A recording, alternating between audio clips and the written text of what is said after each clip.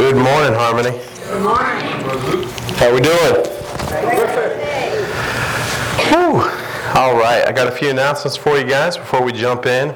First off, bad news for you guys. I got new insoles in the boots, and I feel like I'm walking on clouds, so I could be up here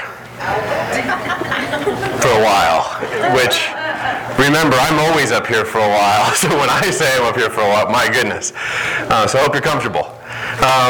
Second, next week is Fifth Sunday. Fifth Sunday, of course, for us, that is when we have family worship.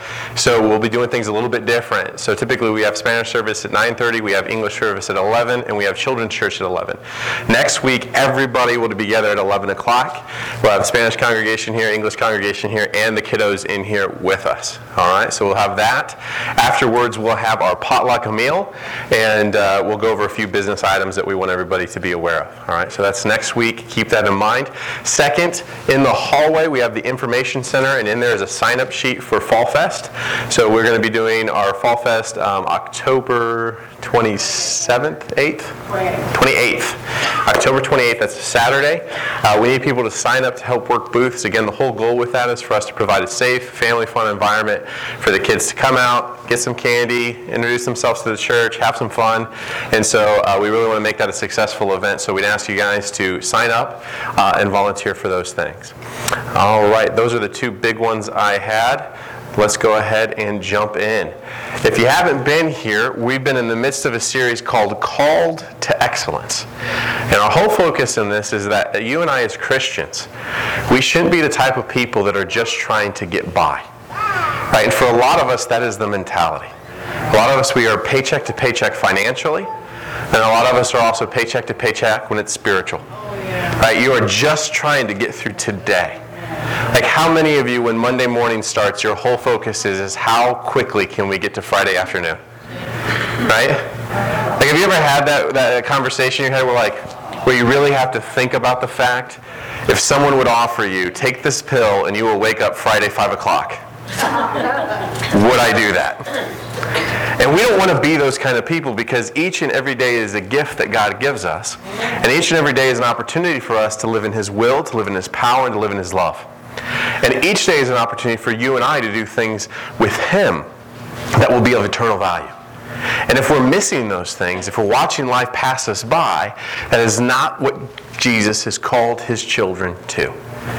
And so what I want to make sure for us as a people is that you and I haven't set the bar at just surviving, but that we have made it a goal to thrive in this life. And the reason this is so important to us is it's a testimony to who our God is.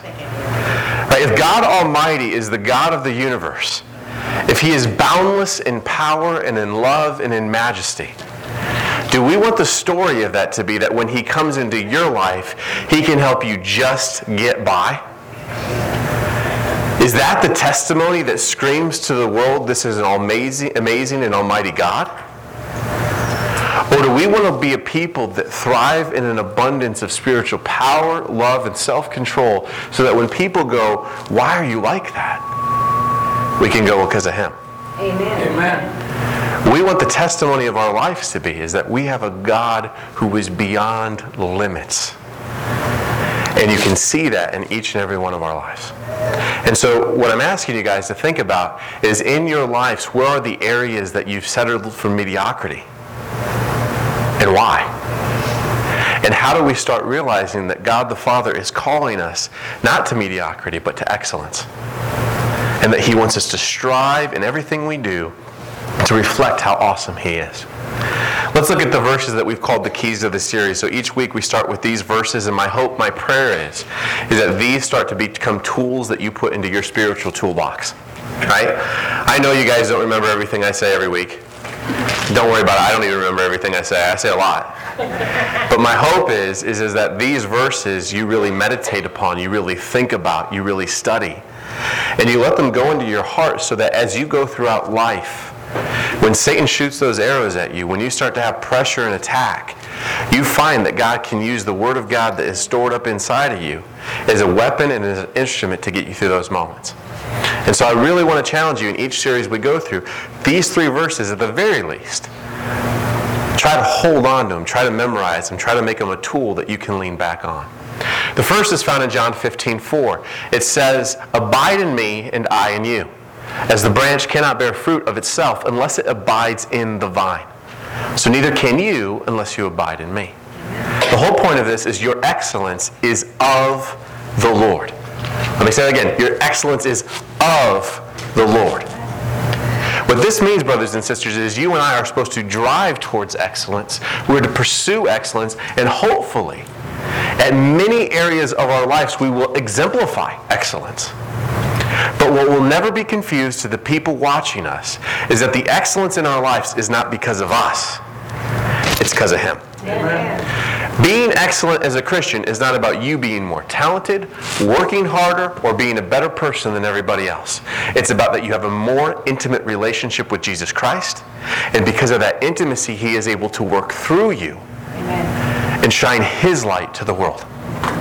What you and I should pray for is not that people look at our lives and go, "What an amazing person," but that people look at you and our lives and go, "What an amazing Lord they have. What amazing things God is able to do with them." I've told you throughout the series, I keep pulling back to people like Joshua and Joseph, who the key thing about their success to the people that followed them was everybody knew that success was directly tied to their relationships with God. And so every time they succeeded, it wasn't something they put on their resume. It was something that made the people around them go, "We have an almighty and wonderful God." And so you and I, we live in Him. We don't live next to Him. We live in Him. And that's why, brothers and sisters, we got to think about the intimacy of relationship we have with God. This is unlike the intimacy you experience anywhere else. Right? In any of our other relationships, we are close to those people. But in our relationship with God, we are one with Him. Amen. We actually live in Him. And so that's the first point. Our excellence is of the Lord. Second point, our excellence is for the Lord. So we can only be excellent because of Him. And when we strive for it, it's not again for ourselves. It's so we can call people to Him. In Colossians 3:23 it says, "Whatever you do, do your work heartily as for the Lord rather than for men." And so the challenge to each and every one of us becomes is you don't need to fill your calendar with Christian activities. You don't need to sit there and go every day, every minute, every hour has to be a church activity. Instead, what you do is you are transformed. And so what happens, because you're different, is wherever you are, whatever you do becomes mission work, becomes evangelism, because something that points to God the Almighty. Why? Because you're not working for your boss tomorrow. You give your boss respect, and you give your boss honor, and you work hard for them, not because they deserve it, but because God Almighty has said, "I have put this person in charge of you. You show them respect like you respect me." Amen. And so what changes is everything becomes the ability to be a testimony. We've talked about this in marriage. There are times your spouse is not worthy of your respect or love. And I know this is crazy, but sometimes you're not worthy of their respect or love. But in those moments, because we have Christ in our relationship, we go, "I will continue to give respect. I will continue to give love." Why? Because God Almighty has asked me to. And He always deserves what He asks for. And so in this, we realize not only can I only be excellent because of Him, but I pursue it because I want to shine a light on how awesome He is. The third thing we've talked about is the one we're going to spend a little time on today. In Philippians 4:8 it says, "Finally, brethren, whatever is true, whatever is honorable, whatever is right, whatever is pure, whatever is lovely, whatever is of good repute, if there is any excellence and if anything worthy of praise, dwell on these." Amen. And so what this requires us to understand is excellence is only possible through God. It should only be pursued for Him, but it absolutely needs to be pursued with effort. I think some of us, we have this confusion in our lives that because God gives us the capabilities, that He's also going to make those capabilities come to play. It's not true. God gives you the capability to do things in your life, but you, with your will, with your effort, with your power, must choose to take those gifts and put them into play. Amen. God has not created a church of spectators. He has created a church of active participants who don't come to church, they are the church. Amen. You realize that, right? Anywhere you go, the church goes. You could burn this building down and Harmony Baptist Church still exists. Because we still exist. And frankly, we shouldn't even be that connected to Harmony Baptist Church as we are to the church. Amen. Realizing it is more than just the success of this building and these people, it's the success of our brothers and sisters across the world in building the kingdom of God.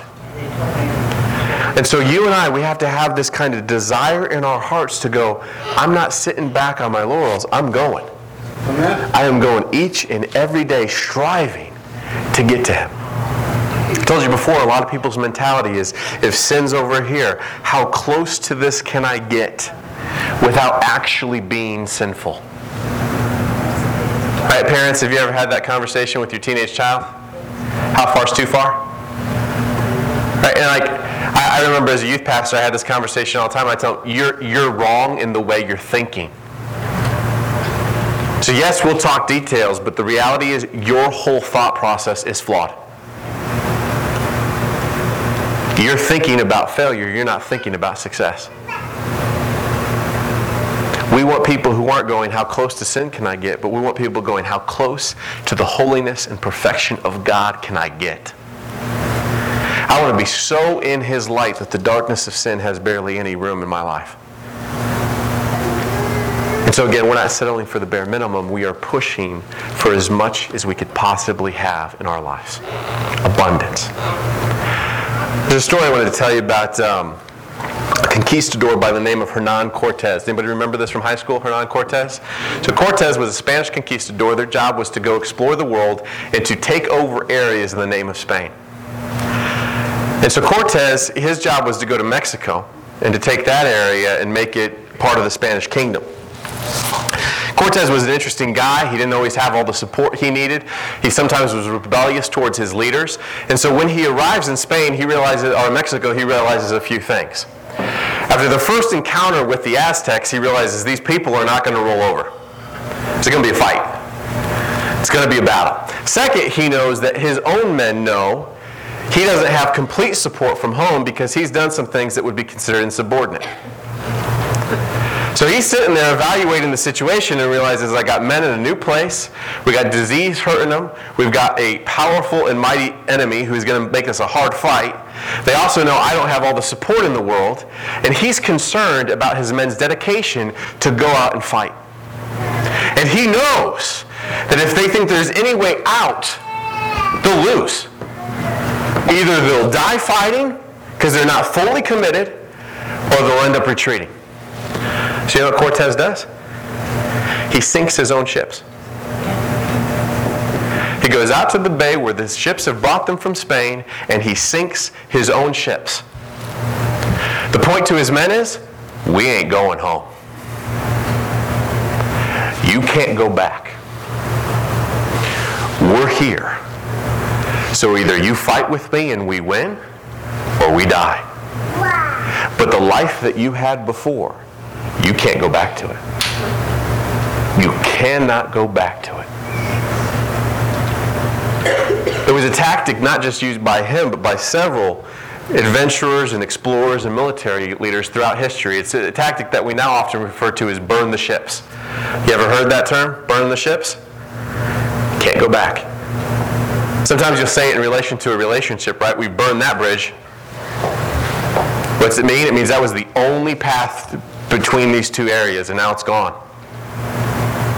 There is no going back to that old life. Brothers and sisters, the reason I bring this up to you and me is I think sometimes we haven't burned the ships. And I think that's why we don't pursue excellence. I think our old life that was in sin, our old life that was in the ways of the world, it's still right there. And as human beings, whenever we venture into new territories, whenever we're asked to do something new, it makes us uncomfortable. I mean, let's be real, right? The majority of people don't like new. Right? There's a few crazies out there that always want to do crazy stuff. Looking at you, LB. Right? Like, you put them in unknown, and they're like, I just want to do it because I don't know what it's like. But then there's a majority of us, we will stay in bad just simply because it's known. Right, we've talked about this before. How many of your coworkers do you know hate their jobs? But they never look for a new one. They never apply for a new one. They would never even take a new one. They will just continue to stay for the rest of their careers in a bad job. And every time you talk to them about it, what will they tell you? I hate my job. It's the worst job ever. Why? Because while they don't like where they're at, they understand where they're at. They've learned to survive where they're at. They've learned to function where they're at. They know what threats are over here, and they've learned to manage them. Out there in the unknown, I don't know what lies out there. That's scary. At least here, I know where the attacks will come from. I know what will trigger them, and I know how to defend them. I know how to survive them. But out here, who knows? It's the Wild West. Anything could happen. And we see this with people in bad jobs. We see this in people with bad relationships. We see this with people in bad health. They know where they're at's not good, but they're not doing a single thing to change it. And so what I'm asking you to do is spiritually look back at that old world and burn the ships. Burn the ships and realize that's gone. Once Jesus Christ has come into your life, you are a new creation. Amen. You do not function, you do not live, you do not think, you do not behave like you used to. You may have the capability at times to act in the old manner, but you can't live there anymore. Not peacefully, not contently. Because let's be honest, right? There are some people living in the sinful world culture around us, and they're content. It's all they've ever known. They have learned how to work in this system. They have learned how to be fulfilled in it. They're content. But if you become a believer, Christ tells us you're changed. He literally tells us, this is why we talk about baptisms, why we get baptized. You are dead in your old life and you have been raised a brand new creation. You may have tendencies and habits that pull you to the old, but your heart wants new things. It hungers for something new. And if you keep trying to feed it this junk, it will never be happy. It has seen that there is something better and it wants it. I can tell you about this firsthand. Baby girl at home, oh my goodness. So it used to be this beautiful, blissful thing that she only ate from mom. She didn't know what food was. So we could eat and not be bugged. But now she has two little teeth and she's tasted food and now she knows there are tastier things in this world than mother's milk. And now if you walk out of that kitchen, she's crawling over to where you're at going, I'm here. Right? She has tasted the new world and she enjoys it. And she doesn't want to go back. What do you have, Dad? I want part of that. Well, God's kind of hoping that's what you and I are like. That once we've tasted His love, His power, His excellence, His awesomeness, we can't be content anymore with the old ways. And so some of you, I know you're Christians, I know you have been changed, but you keep thinking and looking back and going, maybe I can still be over there. Pour the gasoline on those ships and light them afire. You cannot go back. Christ has His own way to talk about this. If you flip with me in your Bible, let's go to Luke chapter 9. In Luke chapter 9, verses 23 through 27, Jesus basically gives this speech. He basically talks about this concept. In Luke chapter 9, verse 23, He says this. If anyone wishes to come after me, he must deny himself and take up his cross daily and follow me. For whoever wishes to save his life will lose it, but whoever loses his life for my sake, he is the one who will save it. For what is a man profited if he gains the whole world and loses or forfeits himself? For whoever is ashamed of me and my words, the Son of Man will be ashamed of him when he comes into his glory, and the glory of the Father and of the holy angels. But I say to you truthfully, There are some of those standing here today who will not taste death until they see the kingdom of God. So let's break that down a little bit. First and foremost, he says, if you and I truly want to live, we must first die. Which sounds so weird, right? And like, guys, as Christians, it's perfectly okay to read something and go, I don't get that. That seems counterintuitive. In fact, if you guys want to grow, how we grow is by talking about those kind of things.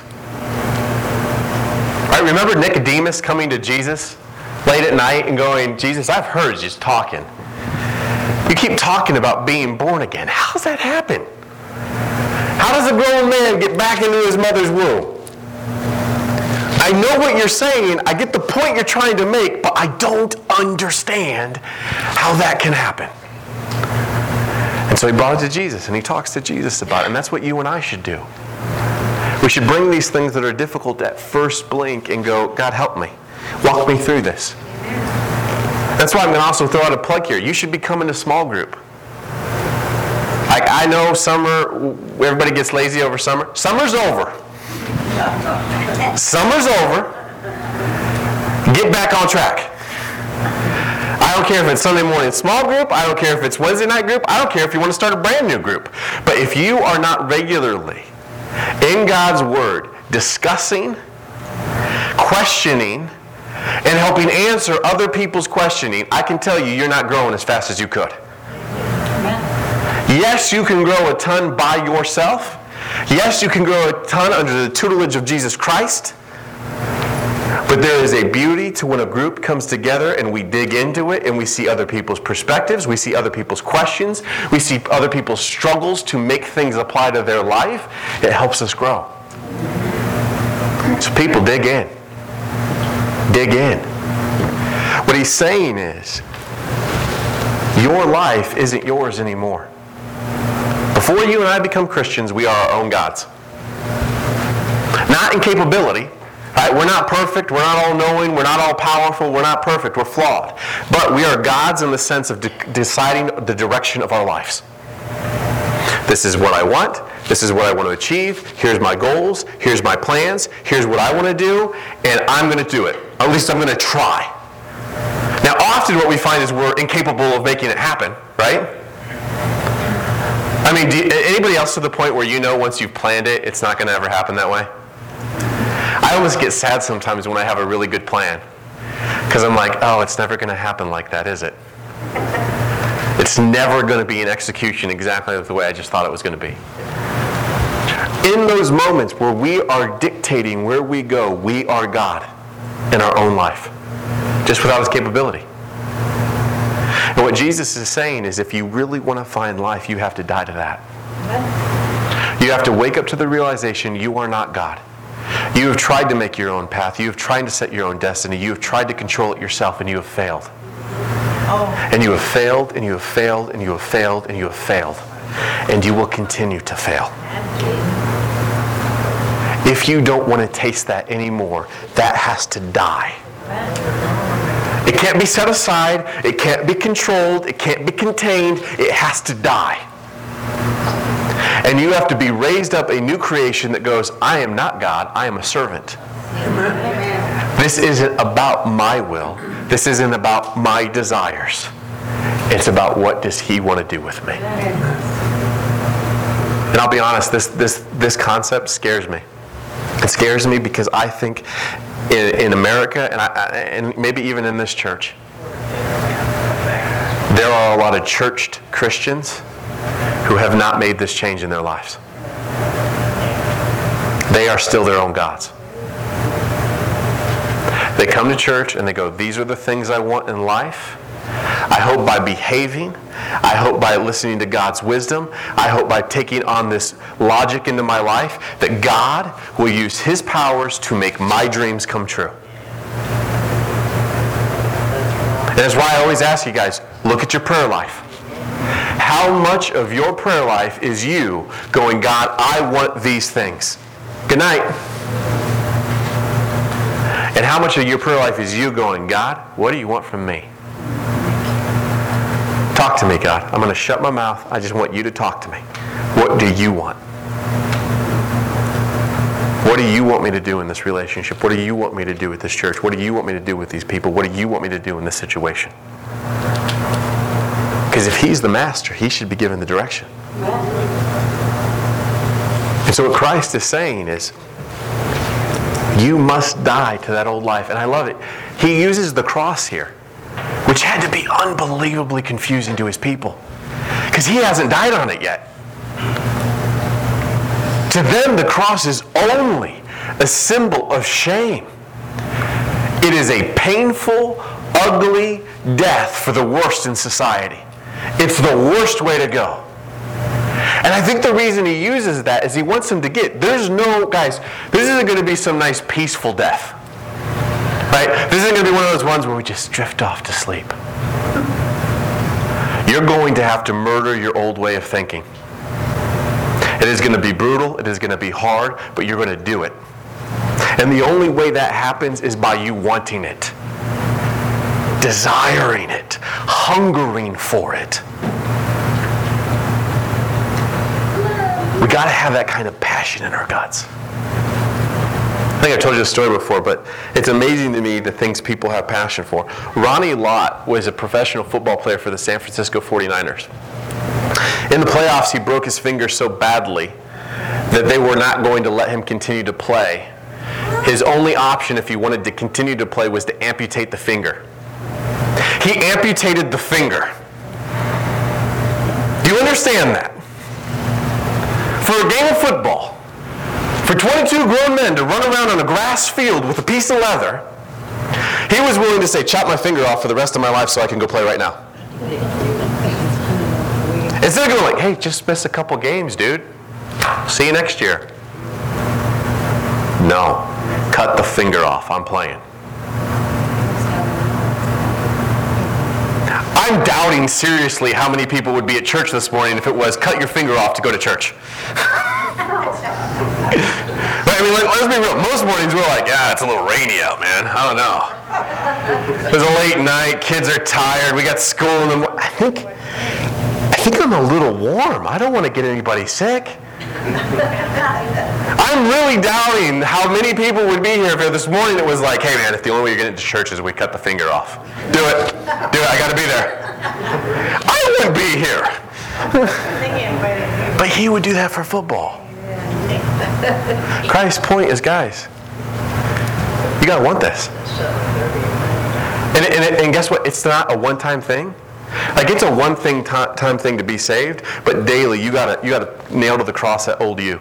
That you that wants to be in charge. That you that wants to lead. The you that wants to say, this is my dream, this is my plan, this is what we're going to make happen. And he's saying, here, you got to let it go. And he tells them, guys, it's logical. What's the point of gaining everything in this world that you could ever have when you can't take any of it with you? And oh, by the way, just open your eyes. For the people that have everything the world can offer, how well is it working out for them? Like, let's be real. We have more celebrity access today than we've ever had before. Like, we know too much about people now. But you know the one thing I appreciate about it? It shows you how empty the promises of the world are. These people who are beautiful, who are talented, who are popular, who are famous, who have millions of dollars, who do things you and I could never dream of doing. And yet when we see the real life, what do we see? Exactly the same messes we have. And what it tells you is all these things you've been taught to pursue, they lead you nowhere. They just lead you to a fancier emptiness. That's it. That's it. And so Christ is saying, why would you want to gain all of this just to end up empty? Pick up your cross and follow me. And yes, that cross, it'll be shameful to people. People who aren't part of this will look at you and go, I don't get what you're doing. That's stupid. That's dumb. That makes no sense. You're an idiot. But don't be ashamed. Know that one day, he will call your name. One day when no one else will acknowledge you, he will show up and go, that's my child. That's my kid right there, and they're with me. That's what focuses us. That's what motivates us. Look with me with Philippians 4:13. Let's look at the larger context of that passage. It says, rejoice in the Lord always. Again, I will say rejoice. Let your gentle spirit be known to all men. The Lord is near.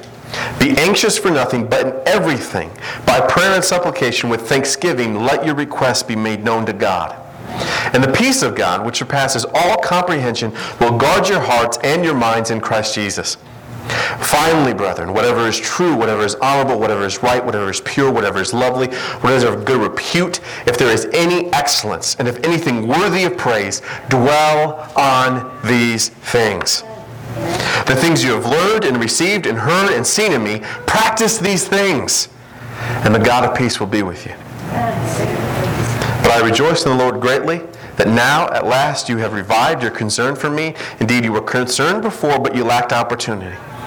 Now that I speak from want, I have learned to be content in whatever circumstance I'm in. I know how to get along with humble means, and I also know how to live in prosperity. In any and every circumstance, I have learned the secret of being filled and going hungry, both of having abundance and suffering need.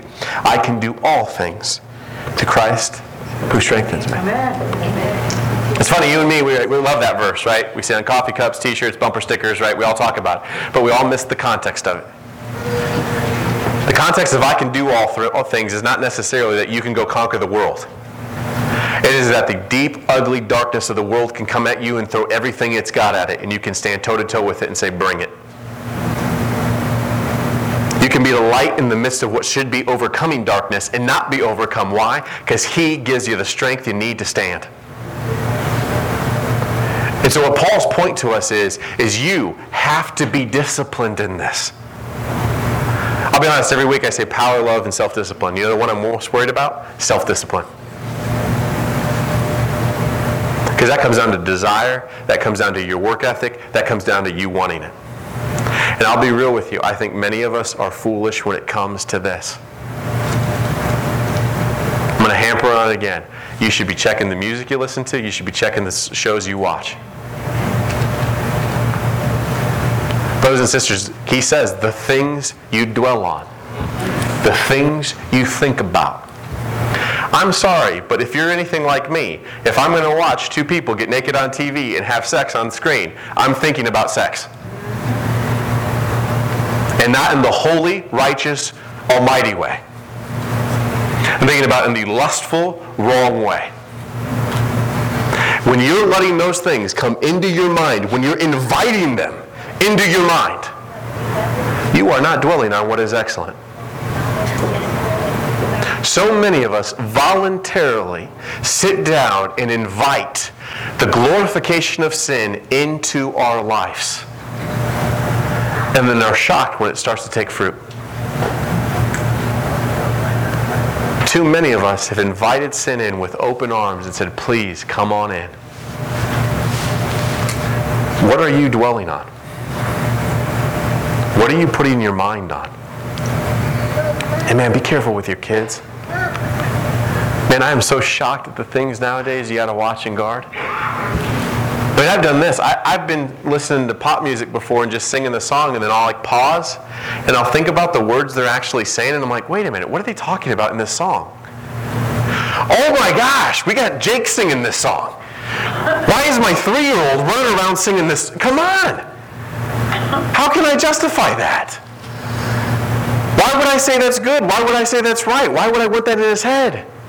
No, he doesn't fully understand it, but I'm still inviting it in.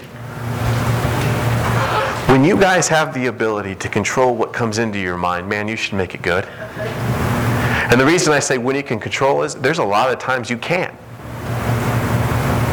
Right? When we go to work, when we're out in the world, there's messages bombarded around us. And sometimes in those moments, we got to defend. I'm not talking about that. I'm talking about the times you personally invite the darkness in. Why? Why? And parents, I'm really going to hamper on this because we are the ones that set the limits. I remember when I started teaching the kids on Wednesday night, the 12 disciples, some people were like, the kids aren't going to learn the 12 disciples. Your kid can name all the NFL football teams and what division they're in. But he can't learn 12 disciples? Why? It's funny, they can memorize millions of things. But for some reason, when it comes to this stuff, we're like, oh, that's too hard. That's beyond their age limits. No, it's not. It's beyond our desire to sit down and explain that stuff to them. It's beyond our desire to point them in the right direction and have them meditate on the right things. Well, let me just continue to step on toes since I'm doing it this morning. How many of you in your actions are showing your children what really is important in their lives? I know some of you who have guaranteed your children will be good at sports. And you sign them up whether they want to play or not. You make them practice 2 to 3 times a week. You'll sacrifice time, money, and energy and family convenience to make sure your children are at a sports place so they can learn to throw a ball. But when it comes time to learn the Word of God, all of a sudden those excuses are good enough to stop us. Why? I mean, let's be real. If we just sat back and watched, forget your words. If I'm in a family where on Sunday mornings we can't seem to get up at time to come to church every Sunday, but all throughout the rest of the week we're up at 5 a.m. so I can go to football practice. What do I really think in my family is more important? Football or church? I can tell you what the kids say. The reason most of our children don't stay at church after they turn 18 years old is they go, it was a bunch of hypocrites. They all said one thing, but they didn't actually do it in their lives. Everything else seemed to be more important to them. What are we exemplifying to those who are watching us? How are we behaving? How are we growing? How are we changing? And look, I'm not saying don't have fun. Guys, I watch sports. I play sports. My kids play sports. I coach my kids in sports. But what I've also made a goal of is that we will never be confused in our family what was more important. That's a struggle. I don't know how long I'll actually be able to keep it up. I don't know that my kids will be able to play high school sports. I don't know. I hope so. I love sports growing up. They taught me a lot of life lessons. But I also see what coaches are asking these days, and I don't know if I can give that to you. And hey, I know church isn't the only place that you can learn about God. But I can also tell you it's a place God asks you to be. Amen. It's something He asks you to be part of. And it's hard to be part of it if you're not here. Are we going at this with everything we've got? Or are we giving Him the leftovers? I'll be there when it's convenient. I'll be there when it's easy. I'll be there when I have excess. I'll be there when I have extra. How many of us start though and go, He will get first? I don't know what else will happen today, but I can guarantee you this. God gets His from me. That will happen. I want to leave you with one last visual of this. In Luke chapter 10, there's a story we've covered many times together. But it's a story that I think is important because it actually gets to the meat of why this is hard. For a lot of you, I hope you're at the point in your maturity where the struggles nowadays are not, should I do evil or do good? For some of us, when we first start in our relationship with God, that is the question. Right? We have been so built into a world of sin and evilness and darkness that we have these old habits that are hard to let go of. Hopefully, though, over time, right, we just don't do the evil things anymore. But that doesn't mean your journey's done. Just because you're not running in sin every single day doesn't mean you've stopped. You now have a more difficult job, and that you have to discern between good and best. You have to discern between those things in life that are not sinful, that have value, could be good, but aren't the things God is asking you to do. Anybody remember back in the Old Testament whose idea it was to build the temple? In the Old Testament, the idea of building the temple was David's. And he was passionate about it. He went to God and he was like, I have this idea that you, because you are our God, because you are our King, that you should have a place of majesty and splendor physically in our land that tells everybody you belong to us and we belong to you. And he had this passion and this dream and this vision for it. And you know what God told him? I love it. But you're not going to build it. Your son is. You think that was easy for David to hear? That was his dream. It was his vision. That was his plan. But God came to him and said, it's beautiful, it's wonderful, it's amazing. In fact, it's part of my will, but just not for you to do. It's for someone else. And the beauty of David at that moment in his life where he was showing maturity is he said, I understand, Lord. And you know what David then spent the rest of his life doing? Getting things prepared so that when it came time for Solomon to build it, he would have everything he needed. And so as Christians, you and I, it's going to get more difficult as we mature is it's not any longer about, hey, should I sin or not? That should be an easy no-brainer. Right? Hopefully we are past that point. What now becomes difficult is us discerning, hey, I've got 6 or 7 good options. What's the one that God wants me to go after? What's the one that he wants me to embrace and me to take to heart and me to be part of? And so look at Luke chapter 10, verse 38 through 42. It says, now as they were traveling along, he entered a village, and a woman named Martha welcomed him into her home. She had a sister called Mary who was seated at the Lord's feet, listening to his word. But Martha was distracted with all her preparations, and she came up to him and said, Lord, do you not care that my sister has left me to do all the serving alone? Then tell her to help me. But the Lord answered and said to her, Martha, Martha, you are worried and bothered about so many things. But only one thing is necessary. For Mary has chosen the good part, which shall not be taken away from her. God's point to Martha is not that Martha's sinning.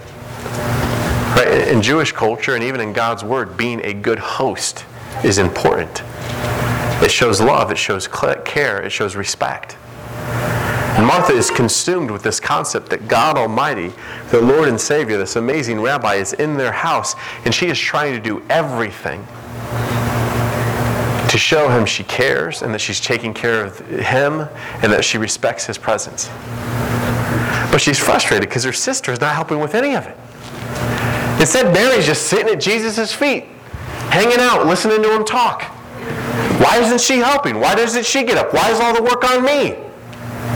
And she actually goes to Jesus to say, Jesus, tell her to get up and help me. Tell her she's wrong. And Jesus looks at Martha and goes, Martha, she's not wrong, you are. What you're doing is not wrong, but she realizes that there are 2 things that she could do to show me she loves me. One is she could get around the house, clean, prepare food and a meal, or she could sit at my feet and talk with me. Which one's more important? Which one matters most? Martha's actions were not sinful. In fact, they were probably built in unbelievable intention to do good.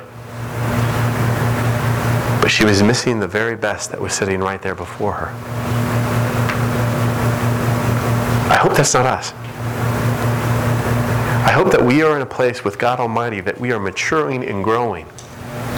So when we're past intentionally sinning, but we're now to a place where we can discern between good and best. And that we are spending our time and our energy and our effort to be with Him. I think some of us, we're in Martha's shoes. We're just trying to do the ticky-tack things that need to happen to get by. But are we really thinking about how we're growing? How we're maturing? I want you to look at this last verse with me, and I want you to really think about it. For though by this time you ought to be teachers, you have need again for someone to teach you the elementary principles of the oracles of God. And you have come to need milk and not solid food. Paul's talking to these people, and what he's saying is, guys, by now, we should be past this. Guys, by now, you should be digging into big and meaty and deep things. But instead I find we're going back to where we were day one. Why? Why? And my fear, folks, is that I think there are some of us, we aren't much different than we were the day we fell on our knees and accepted Jesus Christ as our Lord and Savior. I think some of us, we've believed the false narrative of modern Christianity that teaches you that once you're saved, you're done. Instead of realizing being saved is just the start. Amen. It's the beginning of a brand new life, not the end of a brand new life. And so each and every one of us, we need to look in the mirror regularly and go, am I farther along today than I was yesterday? Than a week ago, than 2 weeks ago, than 3 weeks ago, than 4 weeks ago? I'll give you one last story before we do Lord's Supper. I manage a team at work, and I constantly find the struggle of my team is that they do the right process, but they make no progress.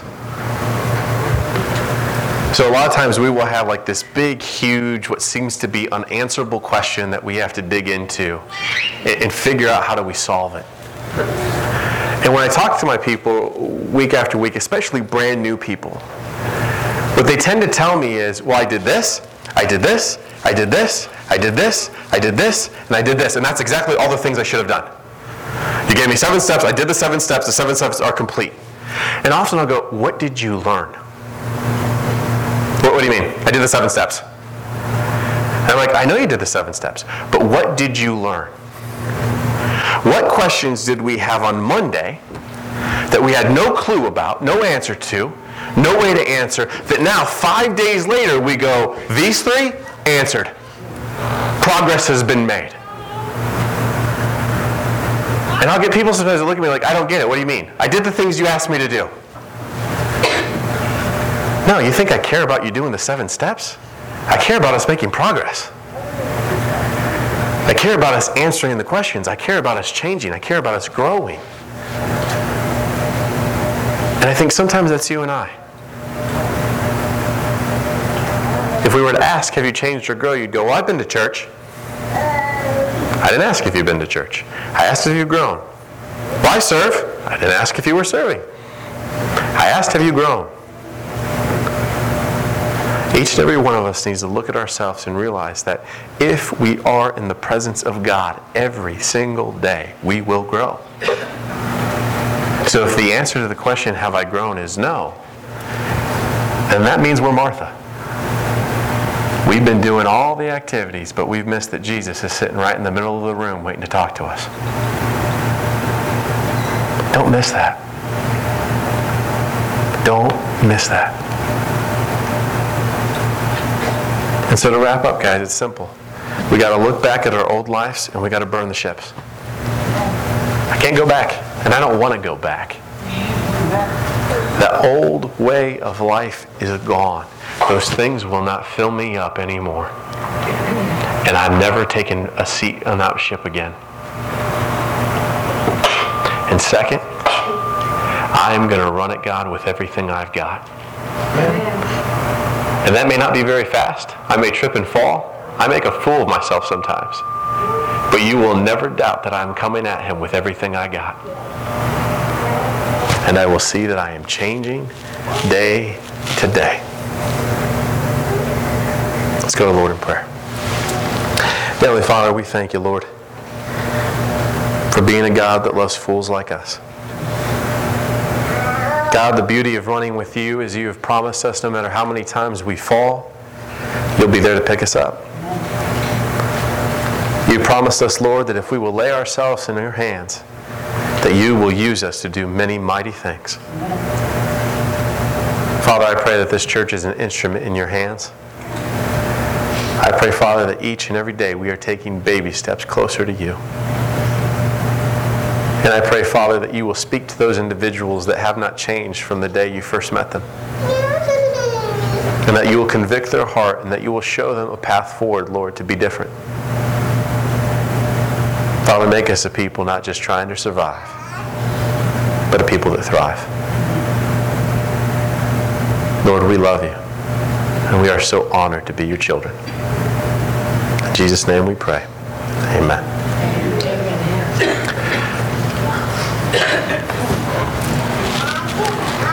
Well, Sister Maria sings. If there's anything on your heart that you need to pray about or want someone to pray with you, feel free to come forward. Me and Brother Joe will be up here at the front. After we're done with this song, we will be taking the Lord's Supper. Let's all stand.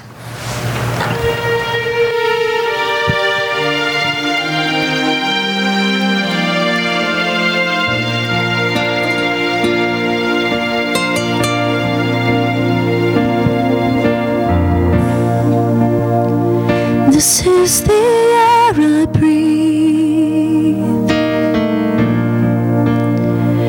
This is the air I breathe. Your holy presence living in me.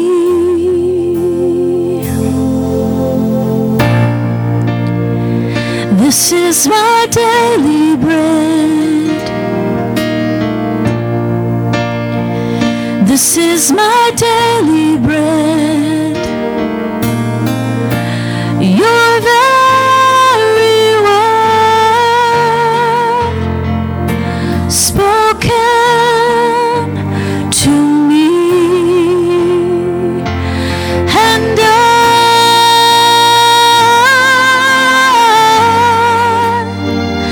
I'm desperate for you,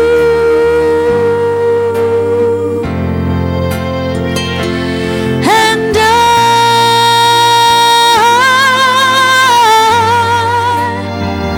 I'm lost without you. There's still time to come forward if the Lord is calling you. This is the air I breathe. This is the air I breathe. Your holy presence living in me.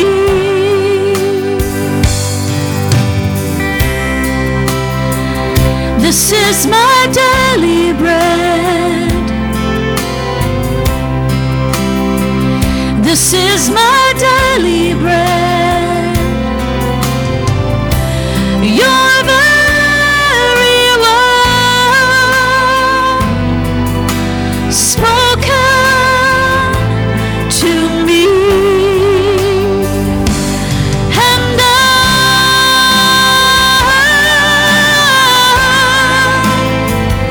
I'm desperate for you,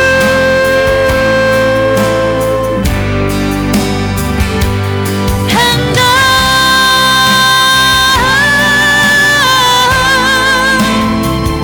I'm lost without you,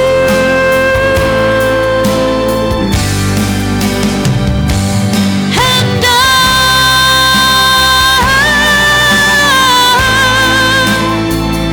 I'm desperate for you,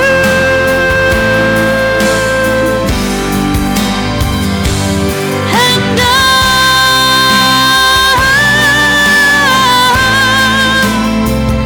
I'm lost without you.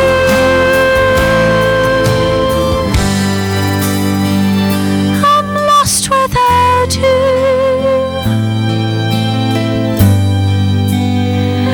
I'm lost without you. Lord, I'm desperate for you. I'm desperate for you.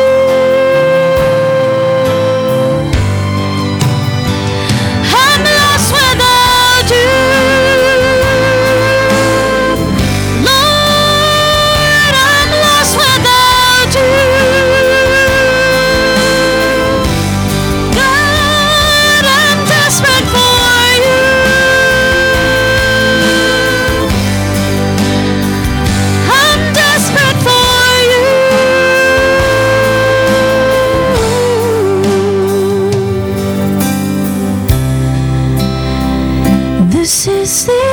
air I breathe. This is the air I breathe.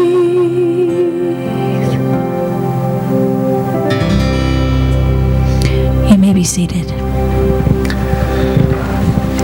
In 1 Corinthians chapter 11, verse 23, it says, "For I received from the Lord that which I also delivered to you, that the Lord Jesus, on the night in which he was betrayed, took bread. And when he had given thanks, he broke it and said, 'This is my body, which is for you. Do this in remembrance of me.' In the same way, he took the cup also after supper, saying, 'This cup is the new covenant in my blood. Do this as often as you drink it in remembrance of me. For as often as you eat this bread and drink the cup, you proclaim the Lord's death until he comes.'" As we take Lord's Supper, it's important for us to make sure spiritually we are in the right place with the Lord. And so there's a few instructions that Paul continues to give us in God's Word. He says, first, Lord's Supper is for those that are believers. For those that have given their lives over to Jesus Christ, understand that he died on the cross for them, that he rose 3 days later, and in that he offered forgiveness of their sins, and they have chosen to follow him for the rest of their life. And so we do ask that if you are not a believer, that you would abstain from taking this, as this is a proclamation of our belief in those things. Second, Paul instructs us that if there is anything in our heart, sin that we have not laid at the feet of Christ, that we should first and foremost do that. Third, he has instructed us if there is a believer who has asked for our forgiveness and we have not given it to them, we are still holding that grudge, that before we take Lord's Supper, we should first and foremost do those things. And so I ask that as we do the Lord's Supper, as this cup and this bread comes before you, that you will evaluate those things in your heart. And if you feel you're right, take and proclaim the wonderful sacrifice of Jesus Christ. And if you feel that those things aren't ready or right, then go ahead and abstain from it, and then seek to correct those things in your life. Brother Pablo, would you mind coming forward, sir, and helping us with the table? Let me go ahead and pray over the bread. Dear Heavenly Father, as we take this bread, Lord, we are reminded that it is representative of your body that was sacrificed and broken for us. Lord, upon that cross, you paid the price, not that you owed, Lord, but that we did. You were willing to take all the debt of our sins, both of the present and the past and those to come, and you were willing to sacrifice for those. Father, we thank you for that sacrifice, and we live to honor it. In Jesus' name we pray. Amen. I'll be on this side.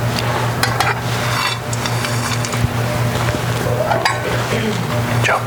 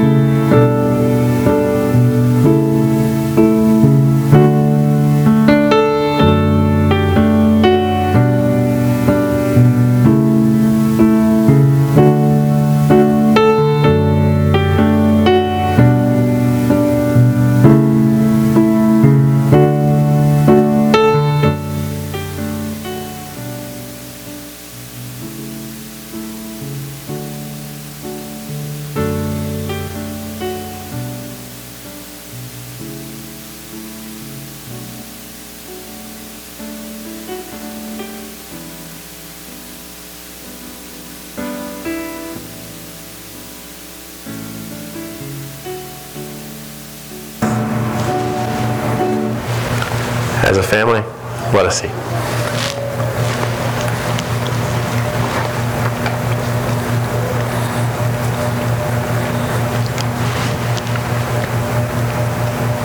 Let me pray over the cup. Dear Heavenly Father, as we take this cup, may we remember that it represents your blood, Lord. The blood that not only washed us clean of our sins, but also covered us in your righteousness. Father, may we never forget that not only are we seen innocent before our Almighty God, but we are also seen, like Jesus, to be your children. Father, what a gift that we get to call you Father each and every day of our lives. What a gift. Father, may we never take it for granted, and may we cherish the fact that not only are we no longer sinful, but we are now righteous in your eyes. Father, we love you, and in your Son's name we pray. Amen.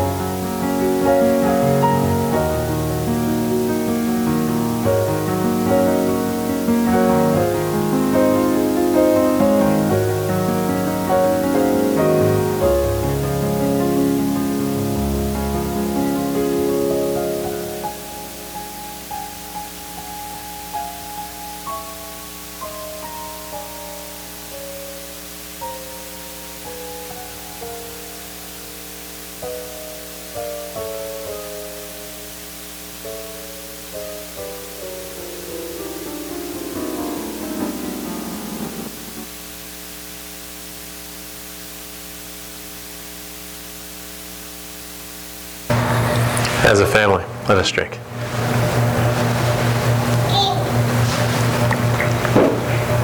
It says in the Gospels that after they had eaten together, that they sang a hymn. And so Sister Maria is going to come up and lead us in the chorus of the family of God. Maria? Let's all stand and join hands together.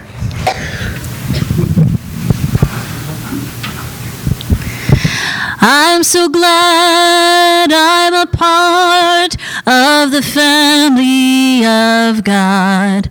I've been washed in the fountain, cleansed by his blood. Join us with Jesus as we travel this sod, for I'm part of the family of God. It's always a blessing to worship with you guys. I hope you have a great week. Remember, you've been given a spirit of what? Power, love, and self-discipline. And you got a mission. Go out those doors and go make disciples that love God and love people. Hope you have a great week. I'll see you guys next Sunday.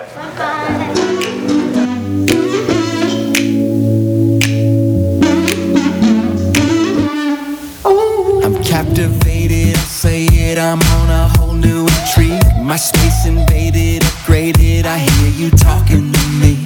It's in the boom of the thunder, it's in the cool of the rain. And I'll say, I don't ever wanna get away. Tonight is beautiful, it's got my mind on you. And everywhere I turn is a reminder. I see you in everything, all day. And every beat of my heart keeps reminding me. I see you in every little thing, all day. No matter where I go,